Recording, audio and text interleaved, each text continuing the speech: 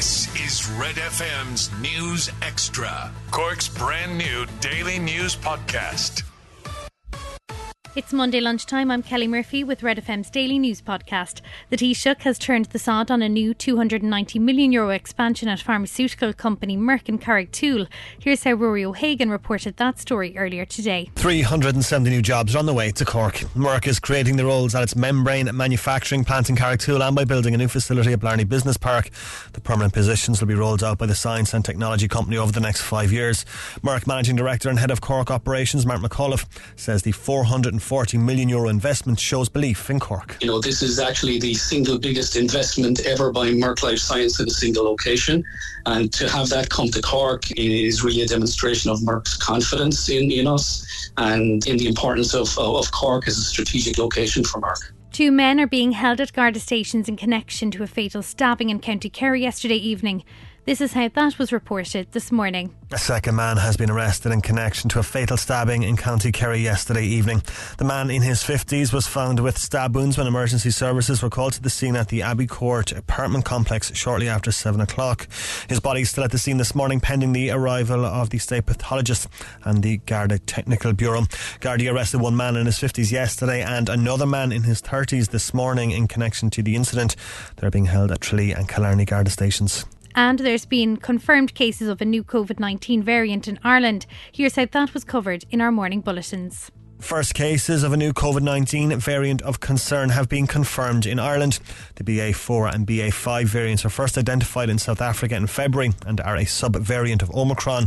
Professor of Experimental Immunology at Trinity College Dublin, Kingston Mills, says it's unlikely to cause a major surge in cases here. I don't think we have to be hugely concerned. It is different somewhat from Omicron and BA2 in that it has mutated further.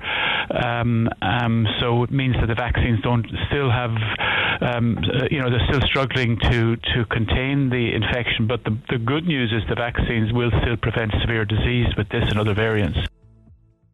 Catch up on Cork with our new daily news podcast, Red FM News Extra.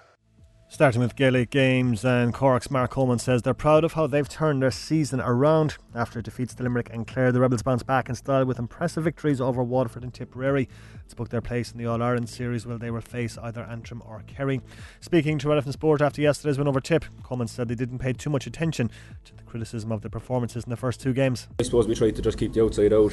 It's important in this kind of format that you keep tight as a group, that you know that there's going to be chances that that's the group format, and so we never panicked. Just we knew we took some big learnings from the first 2 games that we were poor, to be fair, in the first 2 games. We took the learnings and we came out and turned around the last 2, so thankfully it worked out the way it did and we're out of the group. Meanwhile, the draw for the All-Ireland Football Championship qualifiers took place this morning.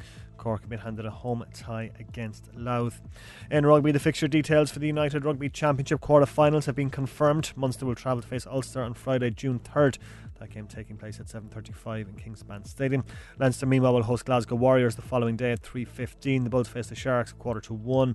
The Stormers take on Edinburgh at 6 o'clock. In local football, the Beamish Cup final takes place this evening. Douglas Hall and College Corinthians going head to head in Turner's Cross. That is at 7:30. And Naomi Osaka is out of the French Open. The former world number 1 lost 7-5, 6-4 to the American Amanda Anisimova in the first round. Elsewhere, Novak Djokovic and Rafa Nadal are both in first round action today. The world number 1 Djokovic takes on Yoshihito Nishioka of Japan. Before that, the 13-time winner at Roland Garros, Nadal, plays Jordan Thompson this afternoon. And that's the sport with Kogan's Toyota. Get the Red FM News Extra podcast wherever you get your podcast or on redextra.ie.